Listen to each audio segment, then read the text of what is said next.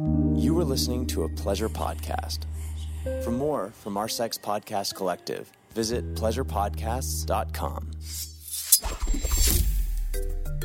Holly Randall Unfiltered is sponsored by Twisties. Twisties is the ultimate lesbian glamour erotica website.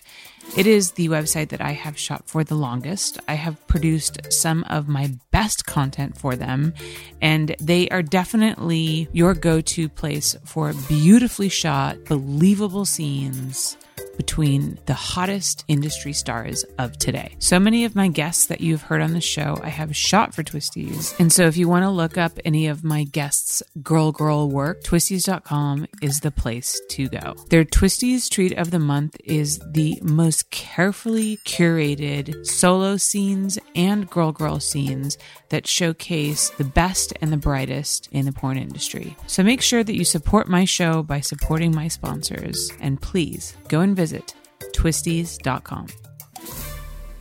Hi, I'm Holly Randall, and welcome to my podcast, Holly Randall Unfiltered. This is a show about sex, the adult industry, and the people in it. I'm a 21-year veteran of this fascinating little industry, and as the eldest child of the trailblazing erotic photographer Suze Randall, you could say I grew up in it. So forget everything you think you know about porn, because this show is going to change your mind. My guests are some of the biggest names in the industry, and we unabashedly reveal the real behind-the-scenes stories. The funny, the inspiring, the tragic, and the bizarre. Everyone has an opinion about sex work, but few people actually listen to the sex workers. So sit back and prepare yourself for a podcast which is honest, raw, and unfiltered.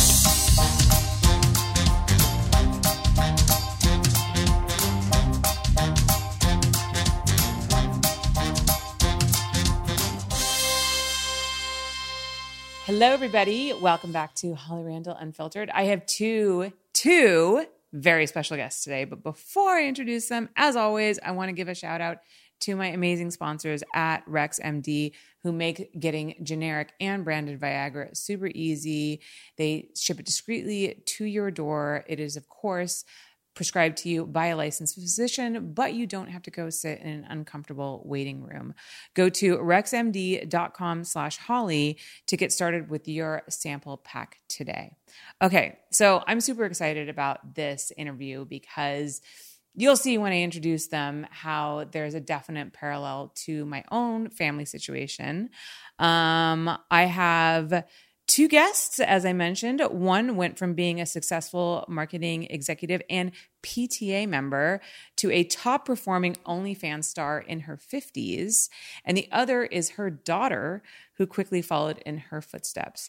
They are the unexpected mother and daughter team taking the adult industry by storm, Ginger Robinson and Amber Blake. Hello, ladies. Thank you so much for coming. We're so Hi, happy Holly. to be here. Thank you for having us. We are so excited. We've, we've been on a ton of podcasts, but we were kind of like, gosh, we hope we get the Holly Randall show. So thank you. We're thrilled to be here. Yes. I'm always, I don't know. I still am always like surprised when people say yes. I don't know. Like I'm always, okay. You know what I'm going to say? I'm going to say I'm flattered, and I'm going to say thank you very much. You're so welcome. And that's all I'm going to say. So you guys are here on a trip. You don't live in LA. Not yet. So what have you guys been shooting while you've been out here? Yeah, so we just got in last night. Typically when we make these trips, we make them a week and a half long. We are with several types of management companies because I also do mainstream porn now. And so I have an agent for that. And then we both have an agency that manages our OnlyFans brands, if you will, plus the more non-porny creator space. My daughter is an actual singer by profession. So she goes in that direction. And then I'm always involved in the TikTok space with her. And it's also very separate. As far as this trip, it is a shorter one because we're back again in 2 weeks. But when we leave here, we're headed over to Lena the Plug's shoot house, and We have something tomorrow as well, but it's always something going on. And we haven't shot anything else. So you are our first one for this trip. Oh, wow. Yeah. Well, I hope I'm a good introduction to a wonderfully productive trip. Yes. So, I mean, I guess we're going to start off with the obvious question that everybody wants to know. You're a mother-daughter team. So I guess let's start with you. Okay. How did you get into the industry from being a PTA member? So it's kind of wild. I'll give you the, did you know it's not Cliff Notes anymore? It's Spark Notes, these kids call it now. So I'll give you the Spark Notes version of it. I was a PTA president. I was highly involved in her life.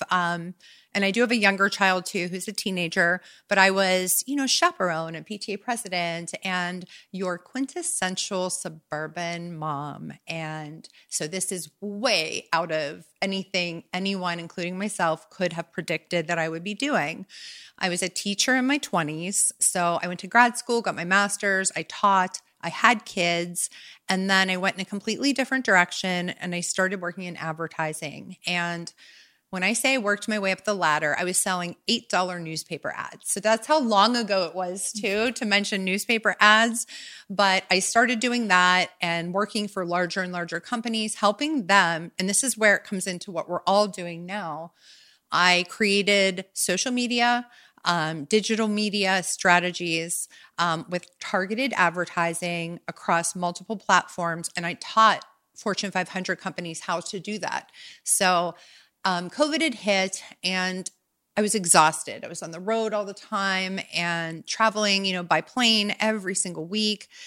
And I was kind of looking for a way out and simultaneously, I said to the universe, help me, like I need to do something else. And this acquaintance mentioned this thing called OnlyFans. I hadn't even heard of it. This was March of 2020. Hadn't heard of it. We ended up working together. I finally kind of, at first I said, he actually said, what do you think about being my wife's pretend stepdaughter on OnlyFans? And I said, naked on the internet. I didn't have curls to pluck. Wait, you were going to be his stepmother. It was Oh, stepmother. Yeah. Stepmom to this wife of his. Gotcha. Who already had an OnlyFans. Gotcha. And that was all she had kind of done. And I didn't have pearls to clutch at the moment, but I was like, never, I have children. I would never be naked on the internet. And that ruminated. One thing led to another. And I had serious conversations with Amber as well as my younger child who was 14 at the time. What do you think about this? Because as everyone assumes, that teenager will walk into school and have the jerk say, your mom's, can I swear yet? Yes, you can swear. Okay. I know there's like a time frame where you can't say shit yet, but your mom's pussy's on the internet. And, my teenager looked at me and said, why do you care what people think? And I thought, wow, 50 years I've been caring what people think. And I started doing OnlyFans and I applied what I knew from my career to make OnlyFans successful. And I started a company that would help these girls grow and manage their platforms. And we were top creators in the 0.01, which doesn't matter anymore, within 6 weeks. And I'm like, oh my gosh, look at this go. And I remember somebody reaching out. I don't remember if it was Kieran Lee or Vince Jones, who was like, where did you come from? And I'm like, it's marketing, baby. It's all marketing. And so OnlyFans kind of took off and I had a lot of fun with it. And then I had a lot of invitations. I've shot for Brazzers, Misha X, Mike Quasar, a whole handful of, just really awesome guys, Ricky Greenwood. And that kind of came after that. And along the way, my real daughter at the time, Amber, was like, hey, Mom, my friends and I are starting an OnlyFans. And I was like, okay, God, universe, really? You're going to put my daughter naked on the internet now too? Like, what the hell? And so she kind of did her thing. I do mine. I do shout her out. We do not appear naked together. When I shout her out, it's not her vagina. It's pictures of us on Christmas or at the beach. Yeah. That's like the most scandalous that it gets is at the beach. Yeah. You know what I mean? And we just support each other the best that we can. And she's done an incredible job with social media and promoting herself, because it's all about the socials, as you know. Yeah. And doing things like this to get your name out with really awesome people. And so it's just so cool. Like way back in the beginning, this was my bucket list to be on the Holly Randall Show. So to see it happen, I'm like, look at this happening. And so now we're kind of going more in the realm of creator status, where we want to do Snap TV shows and I don't know, TikTok kind of stuff. And so that's kind of our, I don't know, timeline, if you will. And you moving more into things that like social media platforms won't ban us for, just as like a blanket statement. Yeah, it's such an interesting in world that we live in now. You know, I've been working in porn for almost 24 years, and it's a cool time to get in because it's the first time that creators have been able – first of all, that porn stars were even called creators, right? Yeah. And have been able to create on their own and have been able to use marketing strategies to really get themselves out there and to get their name out there, and just all of the freedom that you have to create a brand and do whatever you want, and to have these platforms that, though they hate us, are really beneficial in getting – us out there. So it's a cool time to be in porn. I think you guys picked a good time to come in. Thank you. So Amber, how did you react when your mom sat you down and said, "Hey, this is I want to do porn"? Like, were you surprised at all? I mean, yeah, I was surprised. I was like, is this for real? Like, are you serious, or is this like a joke? Because I mean, we joke a lot. So your mom, who was the PTA president, and we lived in a bubble, basically, to have someone say that to you is, whether it's my mother or literally anyone else, you're like, are you joking or is this real? So I was surprised, but then she said, no, I'm serious. And she explained the situation. And I said, yeah, if that's what you want to do, that's fine. And she was like, are you serious? And I was like, yeah, of course. Yeah. We've always had a really open relationship. So, there's never been a weird thing where I can't say sex around my mom, or I am going to sneak out and not tell my mom anything. I was actually a goody two-shoes myself. So the fact that I'm in this as well is also kind of a mind fuck for people that know me. But I was just supportive from the beginning. So why did you decide to get into it? Did you see your mom and she was doing well and it was different than maybe you expected?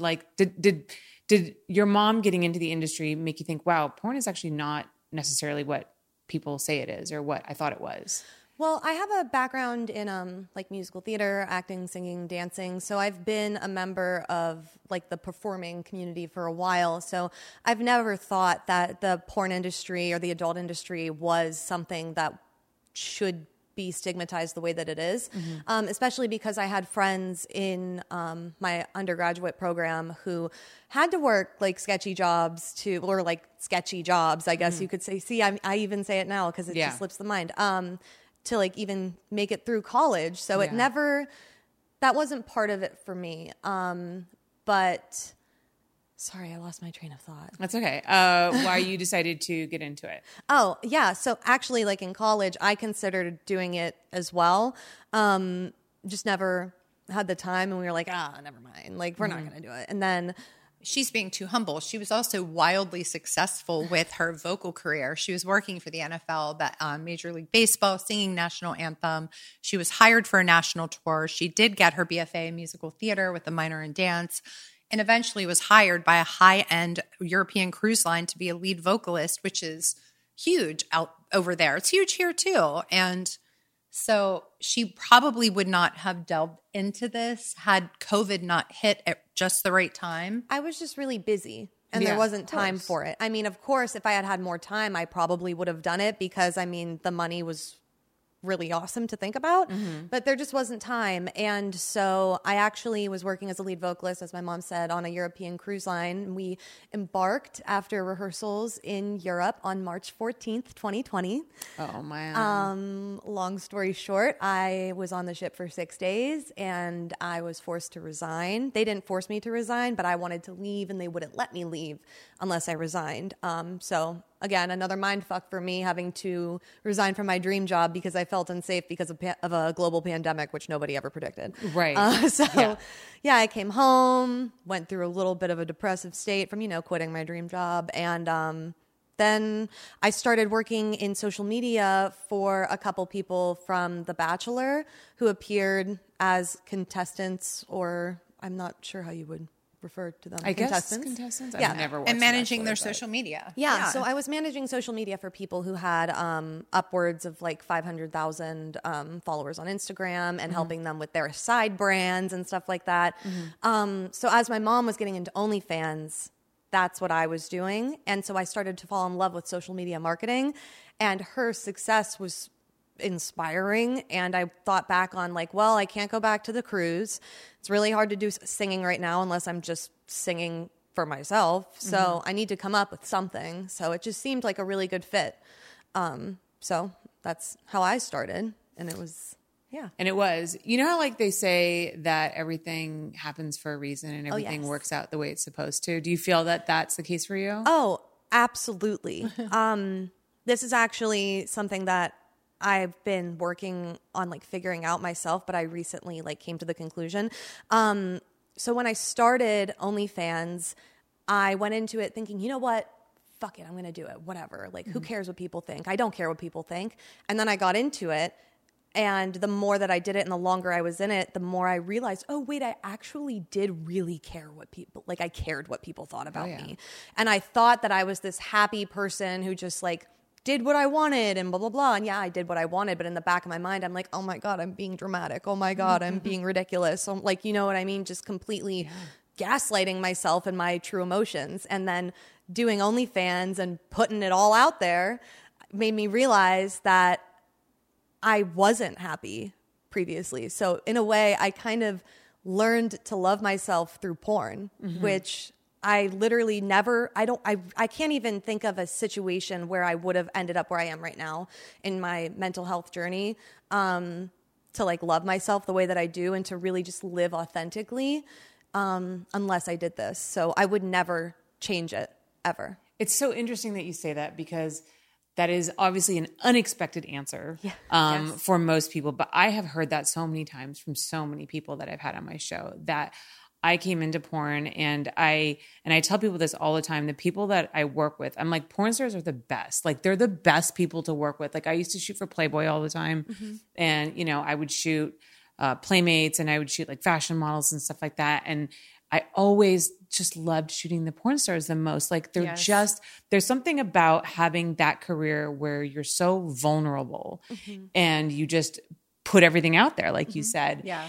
And that, I don't know, like just lends itself to an attitude that's just more authentic and more like carefree. They're just less like a lot of times, sometimes these fashion models and like obviously no shade on fashion models. And I shot a lot of amazing like fashion models, but there was this sense of like really trying to be something. And then like doing Playboy and the nudity was like, oh, well, I'm doing it because it's Playboy, but I'm actually not really like, I'm very on the edge about this. And I'm very like Such a good point. unsure of like, there was like, you could tell there was like this internal struggle there. I know exactly what you're talking about because in the audition room in like the theater world, it was always like that. And there's no shame to that at all, but it's a completely, you once you cross that line, you don't come back from it. And people look at that as something that is restrictive. They're like, oh my gosh, I'm nude on camera now. Like, what am I going to do for an acting role or anything? But instead it's, I'm nude on camera now. Like, what about it? So like, what? Right. Yeah, exactly. Like, what else are you going to get me for? Yeah. Like, literally, there's nothing left to shame me with. Yeah. And yet they still find ways to shame us. Right. We had done a podcast.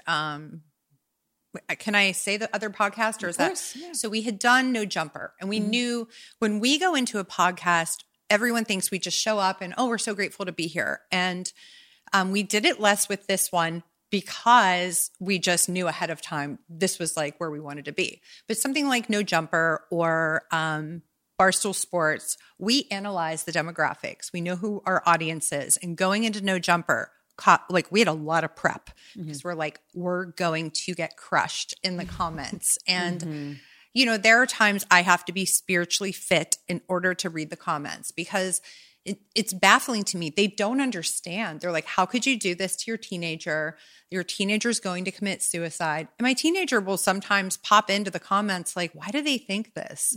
I'm like, because that's how a lot of society is. They don't think that being transparent in your family, being open and honest, and doing something like this isn't so catastrophic, isn't so end all be all, like you were saying. And honestly, those comments make me feel more badly for those people in the comments. They're like, oh, if my mom did this, I would end it all. And it's like, I would feel so awful if I were that person to think that if my mom were to do something that made her happy, I would end it. Like, you know what I mean? Like, it's just. Well, it also suggests a sense of shame about sex and sexuality that person carries around with them, right? Yes. Because everybody, those people who leave those comments, and you know, I get those on my YouTube channel too. Don't get me wrong, but it comes from people who were raised with this real like sense of shame and fear around sex, and so guilt. They can't, exactly, and guilt. And so they look at people like you and they say, I could never do such a thing. Sure. So therefore, how could they do such a thing? Because I believe that everybody sees the world as I see it.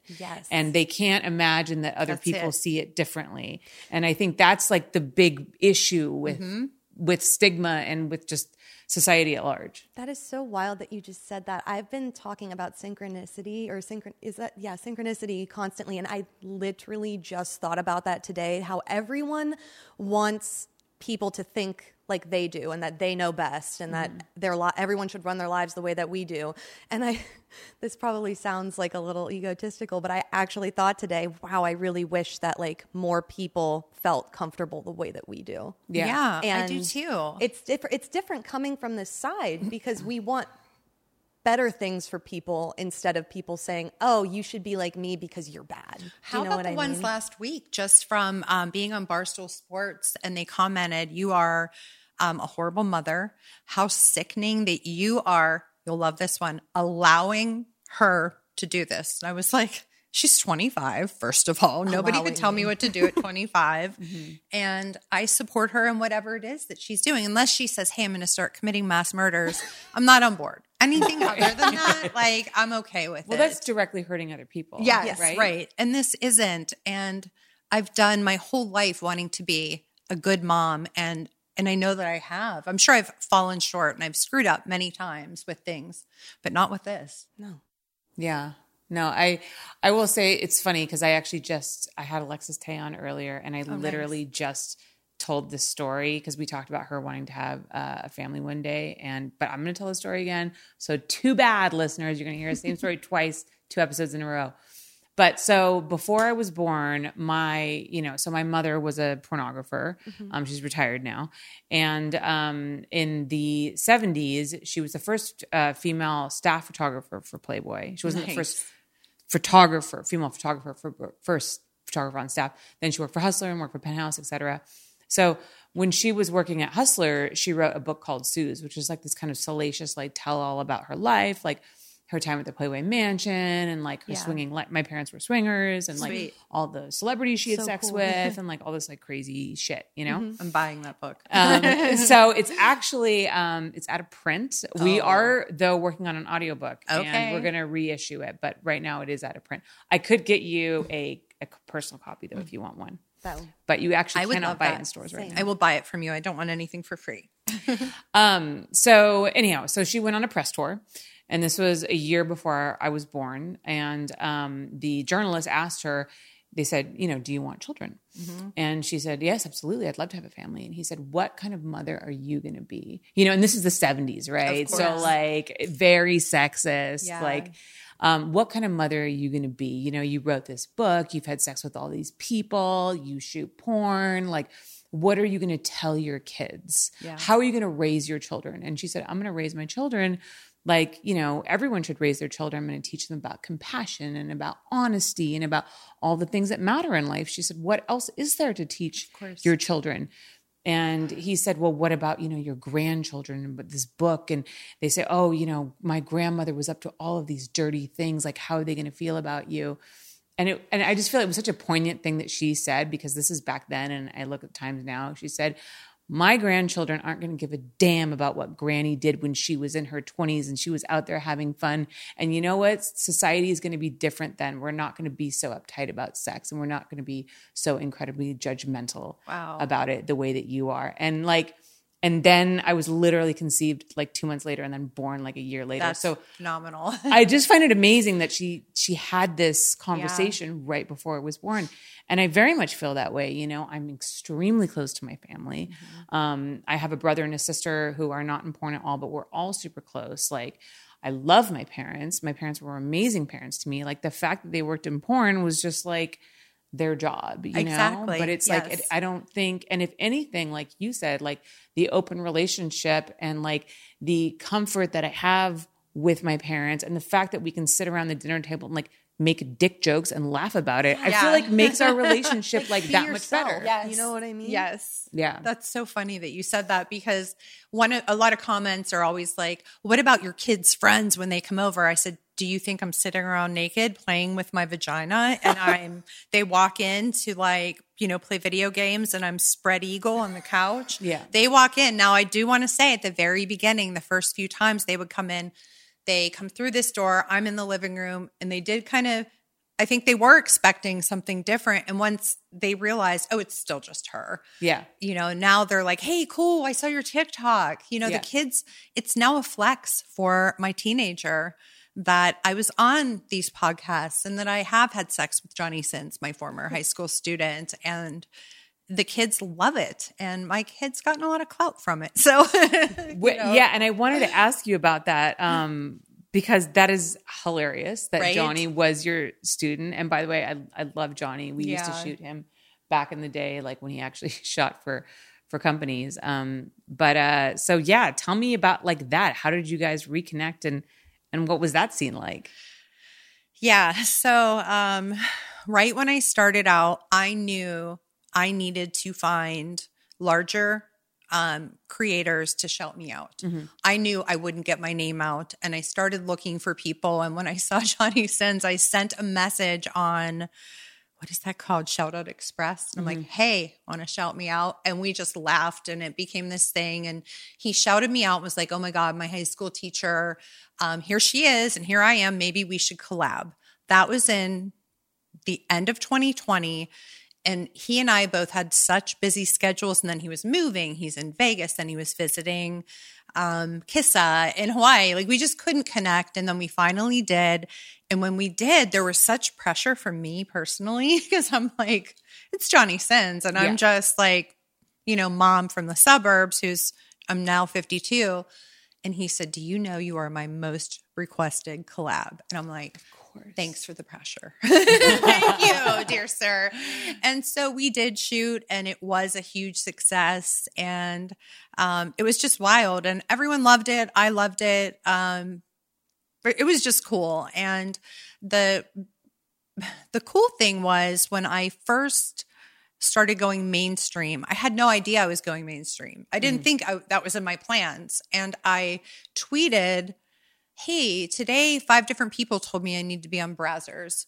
And within an hour, Kieran Lee, Mr. Penis Insured for $1 million, saw it, replied, and said, I agree. I want to direct you. Come to LA. Within a month, I'm in LA naked on a Brazzers set with Van Wild and Kieran Lee. And I was like, in my head going, what the fuck is going on? Like, I just meant to make a couple extra bucks, and this is wild. And I loved it. That was cool. It did really well. And then I started getting more jobs from there. But it's just been, I'm mind blown every day still. Did Johnny say that like he fantasized about you when you were his teacher? Yes. Yeah, he did. But people ask me if I did, and I'm like, no, that's so gross. Like, he was a kid.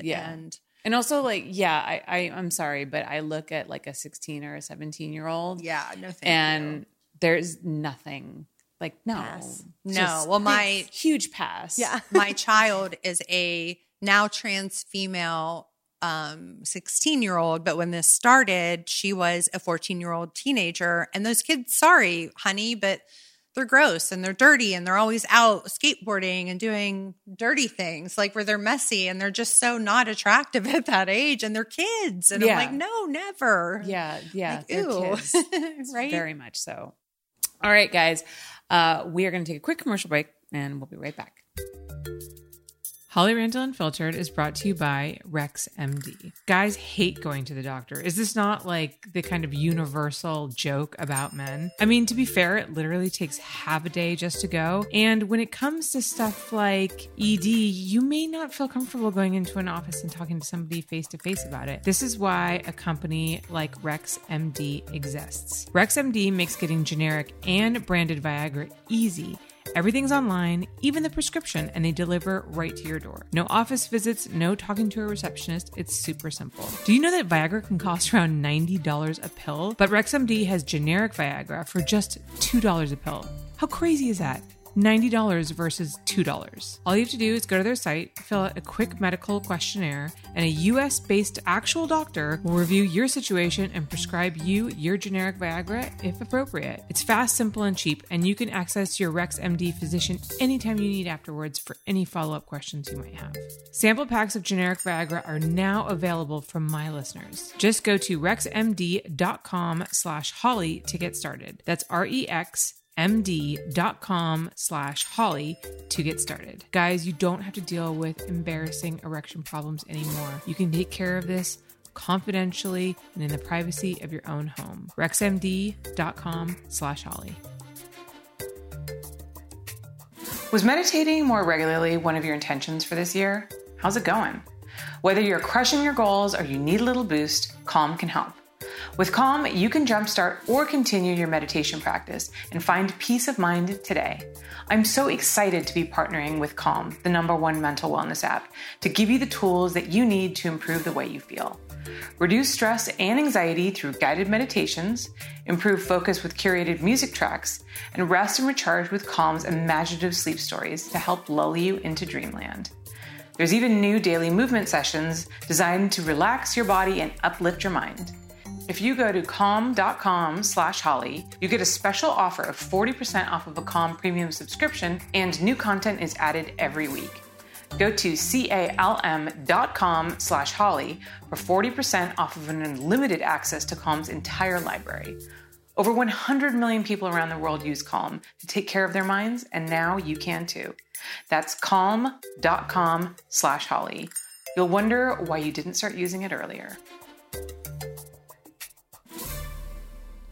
All right, everybody, we are back. So you both have award nominations this year. Ginger for AVN's Hottest MILF and XBiz MILF Premium Social Media Star, and Amber for the XBiz Cam Awards. How was that for you guys? It was really cool. So the first one, the AVN Award for Hottest MILF of the Year, I almost died. I was like, are you kidding me? I've only been in the industry, the actual mainstream industry, for a year. And Cherie DeVille and Alexis Fox and Nikki Benz and Brandy Lev had all kind of extended their MILFdom to me and their expertise. And when someone says, do you want to do this? I message them and I'm like, they're asking my rates. I don't know what my rates are. Tell me what to do.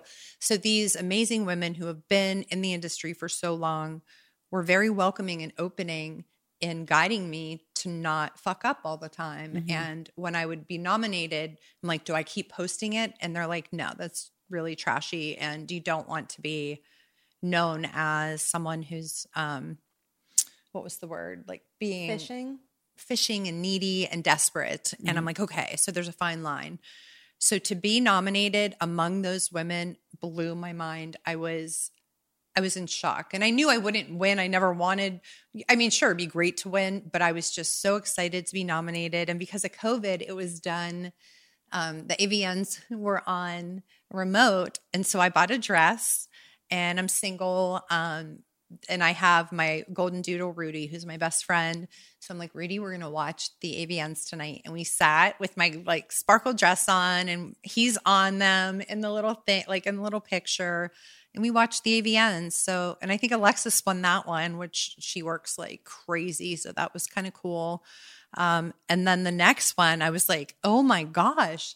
And when it happened, we were at a family event and my phone blew up, her phone blew up, and it was XXX Star PR, big shout out to them for being the best PR company, had messaged me, and she's like, hey, did he message you? And I'm like, yeah, he wants a call. So we waited till no one was around because we don't do this at family events. Mm-hmm. We're like, what's up? And he was like, congrats, you're both nominated. We were like, what?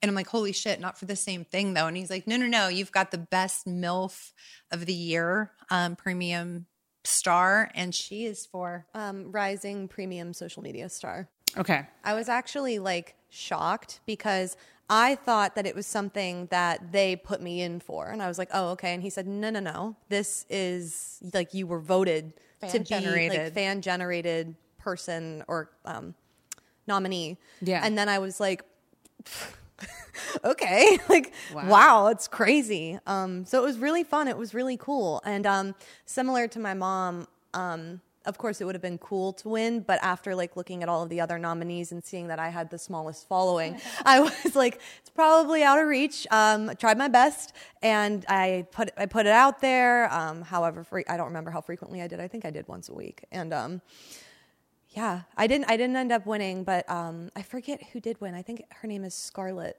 Yeah, but she's really cool. Yeah, I love her content. So, and it opened up a lot of brand deals. A lot of brands do reach out to her. They reach out to both of us, but especially her because the social media presence, it's what she's good at. Have you seen her TikToks?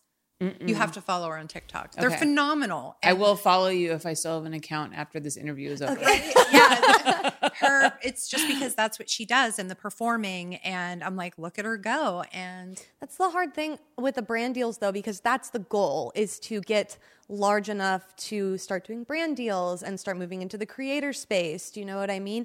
And it's hard to do that when our profiles keep getting taken down, because then you lose the following and then you lose the notoriety. So like no one wants to do a brand deal with someone with 2,000 followers. I mean, that's a lie, but like the brands that we would want, you know what I mean? It's just not, that's the most frustrating part, because that's what we're working toward. And every time that happens, it's such a major setback. Yeah. No, it's incredibly frustrating. I know exactly what you mean. Yeah. I mean, I finally got one of my videos to go viral. It's like over 1 million views now, and that took me so long to get there, and that happened at the same time that like TikTok was like, we're about to delete your account. I'm like, come on, man. Try the promoting. I will. For real. I will, for sure. You guys are gonna give me a little lesson after this, I think. We'll help in any way, because we don't know much about much, but this one thing we do know a lot about, and they still delete our accounts, but that's going to happen. Yeah. But losing an account at 2,345,000, I was in a depression. I'm not even kidding, for about 10 days, because I thought, there go my brand deals, and there went the brand deals, and no one will respond to my my messages anymore because they think you're like fake, or like they just think, who is she? She has I have 7,000 followers right now. Yeah, and so I mean, that's the thing. It's like, sometimes you'll get met with that reaction of, oh, boo hoo, you lost your Instagram. Well, for us, it's not about likes and popularity. It's literally about money. And the way that the landscape has changed these days is that the only place that we have to promote our brand, our services, if that's what you want to call them, is on social media. That's the place. Yep. And so when you lose that following, it's losing money. It's not about like losing clout. It's about that's it. And the double standard is insane. I don't know if you noticed, but last year on TikTok, when you had a video taken down for a community guidelines violation, you could report it. You could write out like a 500 character like appeal and attach some images. So every time that would happen, and this is no shade to these people, I'm actually obsessed with them, I would include screenshots of TikToks that Lizzo made and Meg Nutt and like all these people who just like, there's for some reason like a blind eye turned to them and say, hey, my video is just like this. I'm just doing the trend. Like, please reinstate it. And 9 times out of 10, they would. And then a few months of doing that, and a lot of people doing that because I started recommending that to people. They were like, they're not approving my appeal. And I said, you need evidence. Like this is, you're literally your own little mini lawyer on TikTok. And so I started telling other people to do it, and I'm sure other people were doing it already. They took that option away. I was going to say, you can just appeal it now, and that's it. I appealed some of my videos, and there was nowhere for me to write not or anymore. anything. They got rid of it. They quickly realized, don't let these people have a voice. Don't let them argue their case. That's insane. Yeah. And this is important. I have paid now one guy specifically for $45,000 to get my Instagram account, $5,000 a pop. He would get it back for a couple of weeks. It would go down again. And it wasn't him taking it down because he would get it back a few more times for free after that, because people were like, oh, he's taking it down, so you'll pay him again. Yeah. And there are people out there like that. They can't get our accounts back. And it's, I just also need to restate, I love Lizzo and Meg Nutt. I just don't want this to come out as like a hate thing. Yeah. No, of course. It's just like, they can do it. Why can't I? Yeah, no, we see that. We see that all the time. I mean, I see like friends of mine who shoot, pretty, like they'll post full nudes with like a line through the nipple, and you can still see the nipple, but because it's for Playboy, they'll let it. How about Danny Banks? Like, okay. Love Danny Banks. Do you know who Danny Banks is? I don't think so. So she's a creator. She will post, and Danny, I love you, but I want your connect. I don't care who I have to fuck to get it. Like, really? She does spread eagle, labia out, wet vagina, and they let it go. And I'm like, I've got clothes. Photos. Oh, yeah. They love her, and they let her go through. And I do closed legs, no wetness, no labia, turtleneck, corduroys, banned. That's insane. Yeah. You've gone through 11, 12, 13. I'm on my 12th, 13th, and 14th accounts right now. Wow. And you've been IP banned, and I've been face banned from Instagram. I have to hide my face and use different filters to kind of make myself not look like me.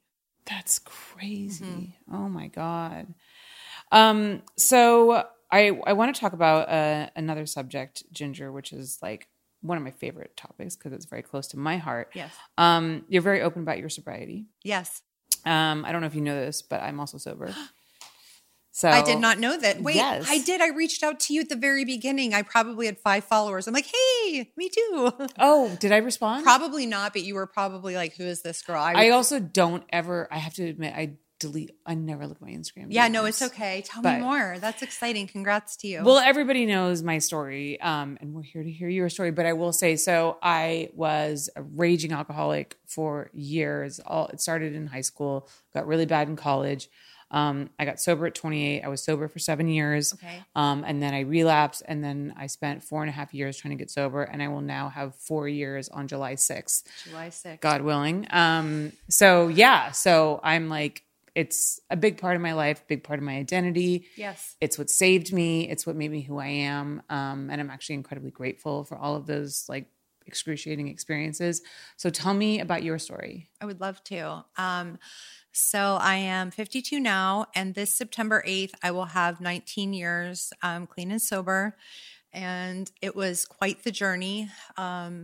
I was a partier in high school, a fun time partier.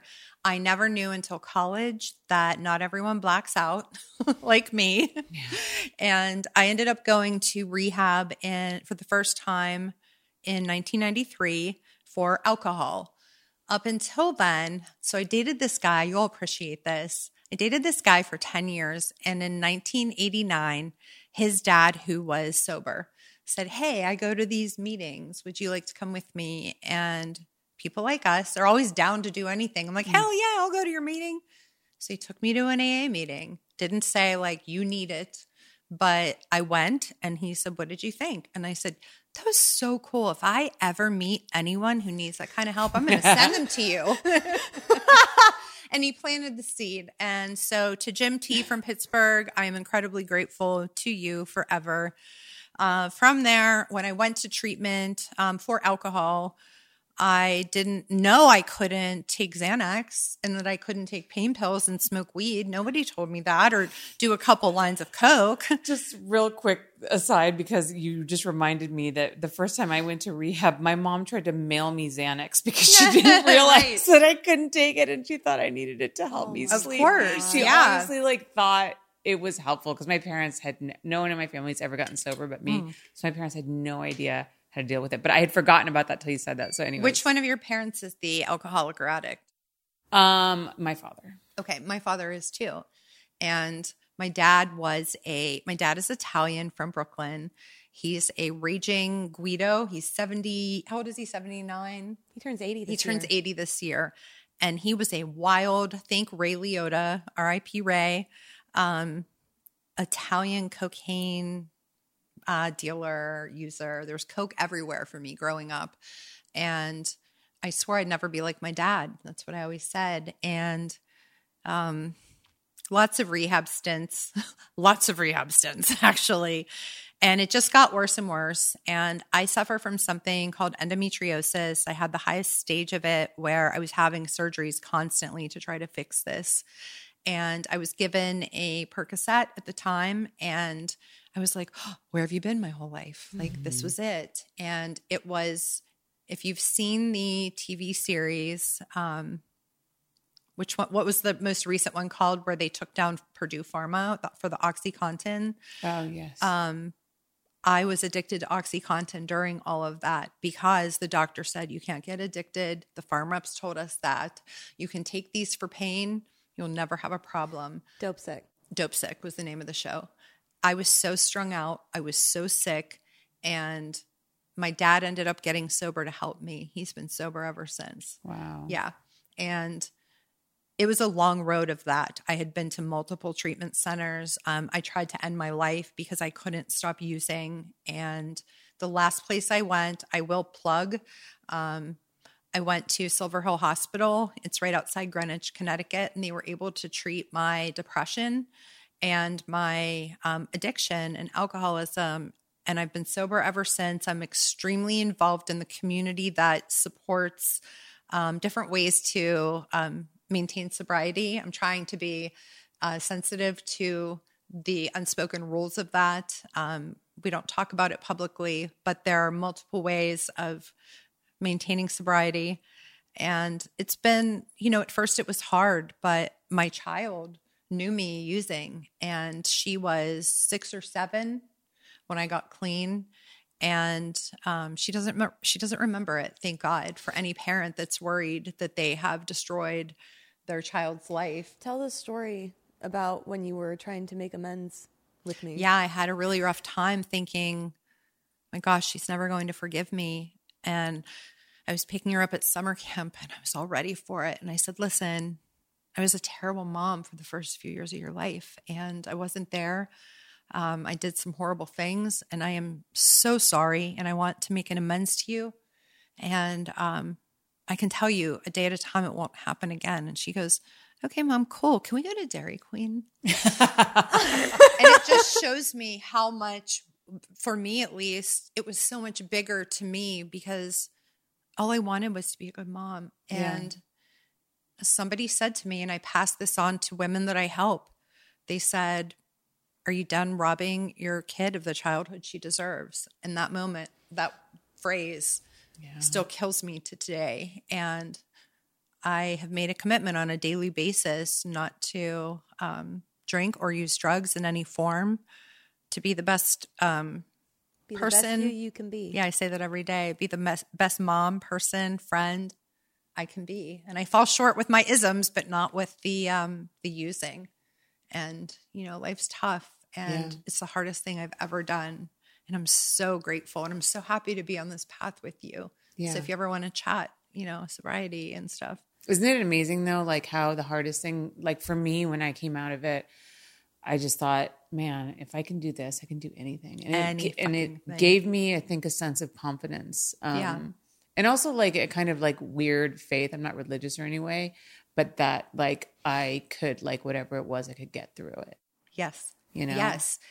And to take that even a step further, we can get through anything, but it has also, I don't know if you can relate, given me this unfortunate, not a numbness, but an apathy, or there's no time to get too stressed out about things. I don't let things bother me as much or fall apart as much. I mentioned my mom is very ill with cancer, and I know we have to take care of business. And being sober gives me the ability to think with a clear mind, do what needs to be done. Somehow I'm in charge, and I kind of like look up. I'm not religious either. Like, whoa, I'm the fuck up. How am I in charge of this? Like, I can't believe this. But it's just given me, things don't stress me out like most normies. Yeah. I think like you think, you know, you realize like what's important in life. That's it.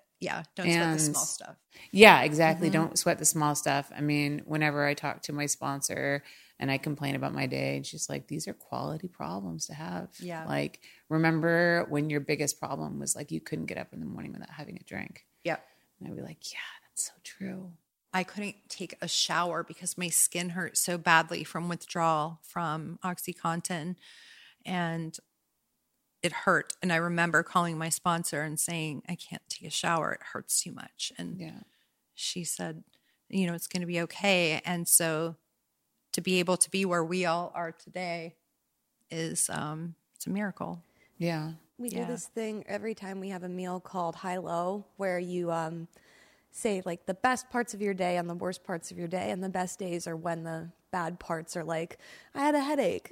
You know what I mean? Yeah. Just to put everything in perspective, we always do that when we're together. Yeah. And gratitude lists. I do that a lot. Yep. Yeah. Too. That was definitely like a big thing that helped me get sober the second time around, because I was so angry, you know, and I think it was so the relapse was hard for me because I knew what life was like in a way it was harder to get sober the second time because like I knew what life was like on the other side. I knew it was so much better. I knew how much happier I was. I had built a business and all of these things.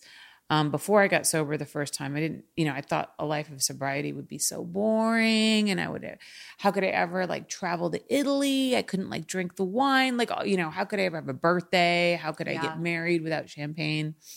All of these things. And the second time, like I knew how much better sobriety was, but I like couldn't get there. I kept slipping. I'd get like a few months and then I'd relapse, and I was just like, why can't you get there? You know, it's better there. Yeah. And it was really hard. And the gratitude list really helped me. And I really do believe, like, cause I also love, you know, kind of looking at the science of the brain. Yes. When you kind of create these new pathways in your brain by, instead of looking at the negatives in life, looking at the positives in life, you can actually start to, because there's so much neuroplasticity, you can start to change the way that you think literally, but you have to like force yourself to do these exercises. And then now I find that when I come to, you know, something that upsets me, like just yesterday, I found out some like just very stressful work stuff. And instead of going immediately to the negative, I went to, well, at least I have this and I have this and I have this. And that was something that I never had before. So I feel grateful that alcoholism forced me to learn these coping tools for life. Yes. I feel like it was a gift. Yes. I wish everybody had to have them. Yeah. And as much as we're not supposed to raise our children as little sponsees, my kids have had the benefit, and I will hear them use some of our, you know, cliches or nuances. And we were talking with my younger child right before we came here, and I had said something, and she was like, but it's not going to matter in a day or a week, month or a year. And there's nothing I can do about it because I taught them about powerlessness and can you affect this, you know, change in this. And if you can't, got to accept it. And to hear that back from them is like, okay, kudos, Mom. Especially her, because she's 16. Yeah. She's really got a grasp on a lot of the coping mechanisms, as have you. And so it's been kind of cool to watch. Yeah. I mean, I see that like you get like emotional when your mom tells your story. Like, are you proud of her? I'm so proud of her. And I don't remember anything negative about her growing up. Do you know what I mean? Because you've told me that you've always been worried that I would only focus on those things from before you got sober, and I don't even know what she's talking about. Yeah. Do you know what I mean? Yeah. And it's those things. I know you know what I mean. Those things that you've done that you're like, oh, like, I can't believe I did that. Yeah. And that she doesn't remember them. And it's not that she's blocked them out. They just weren't as impactful to her as they felt to me in hindsight. So, yeah. Yeah. Crazy. Well, it's been so amazing having you guys on. This has been like a really cool episode. Thank you. Like we all cried a little bit. I know that means it's been a good one. Yeah, for sure. Thank you. Thank you for doing what you do. So great. Yes, thank you. And having us and finally getting to meet you has been such an honor. Oh, thank you. Yeah. All right, Amber, let's start with you. Do you want to tell everybody where they can find you online? Yes, as long as they still exist right now. So my Instagram it's Amber Blake XO. My Twitter is Amber Blake XO, and my TikTok is Amber Blake VIP. They used to all be the same username. They're not anymore because they were deleted. So sorry about that. And you can find me on OnlyFans at amberblake.fans. And if you say that you found me from seeing me and my mom on the Holly Randall podcast, then I will send you a freebie. Oh, that's a good. Look at you and your marketing plays. Oh yeah, we both always do that. Good. What a great way to keep track of like what PR is worthwhile and what isn't. Oh yeah. I love that. Yeah. You guys better fucking go join her OnlyFans. Better. Don't make me look bad. And also, just as a side note, if you ever can't find me, but you have found her, we do shout each other out. So you'll be able to find her on my pages And vice versa. And vice versa. To get the freebie on my OnlyFans, it is mrsrobinson.fans. If you just want to go right there for the good stuff, I did just drop some new fire. So go check it out. Mention Holly Randall and you'll get your freebie. I'm on Twitter, Mrs. Robinson XO. I'm on TikTok, which is Mrs. Robinson with just an extra N. And that's where I'm silly and goofy. So definitely go there to see what a goofball I am. And Instagram, I have 3 new accounts. And I don't even know if they even have my name in them anymore. Let Mrs. live. Let Mrs. R live is one of them. I think it's just Mrs. No, Let Mrs. R live. And then there is, what else? They did it again, XO, meaning they took me down. Oh, and real.mrs.robinson. And I'm active on all 3, but just keep following me. And we appreciate you. We appreciate you guys following us. Please say hi. And thank you again, Holly, for having us. Yes, of course. If you can't find her on Instagram, you can find her through my page as well. We'll find you somehow. Yeah. Just don't give up, please. We're there and we're fun. And you guys can find me on Instagram and on Twitter at Holly Randall. And of course, if you want to support this podcast, go to patreon.com/Holly Randall Unfiltered, where you can watch interviews like this live. Thank you guys so much for joining us, and I'll see you next week. Thank you so much for listening. If you love my show and want to support it, I ask that you take the time to rate and review my podcast. Now, if you're not sure how to do that, you can go to ratethispodcast.com/HRU, and you'll automatically be directed to the various podcast apps your device supports, and then be led to the place where you can rate my show. 5 stars, of course, and leave your glowing review. Okay, it doesn't have to be glowing, but say something nice. You can also financially support this show through my Patreon by visiting patreon.com/Holly Randall Unfiltered, where you get so many perks for your support. Things such as early releases and live recordings of my interviews, merchandise such as stickers, mugs, and hoodies, autographed copies of my photography books, free access to my private Snapchat and Not Safe for Work website, hollyrandall.com, and my bonus podcast, My LA Porn Life. Also, join my Facebook group at facebook.com/groups/Holly Randall Unfiltered, and you can watch the video versions of these interviews at youtube.com/Holly Randall Unfiltered. Oh, and of course, sign up for my newsletter at hollyrandallunfiltered.com and get all the info on upcoming guests and special projects. Again, thank you so much from the bottom of my heart for supporting my podcast in whatever way that you can.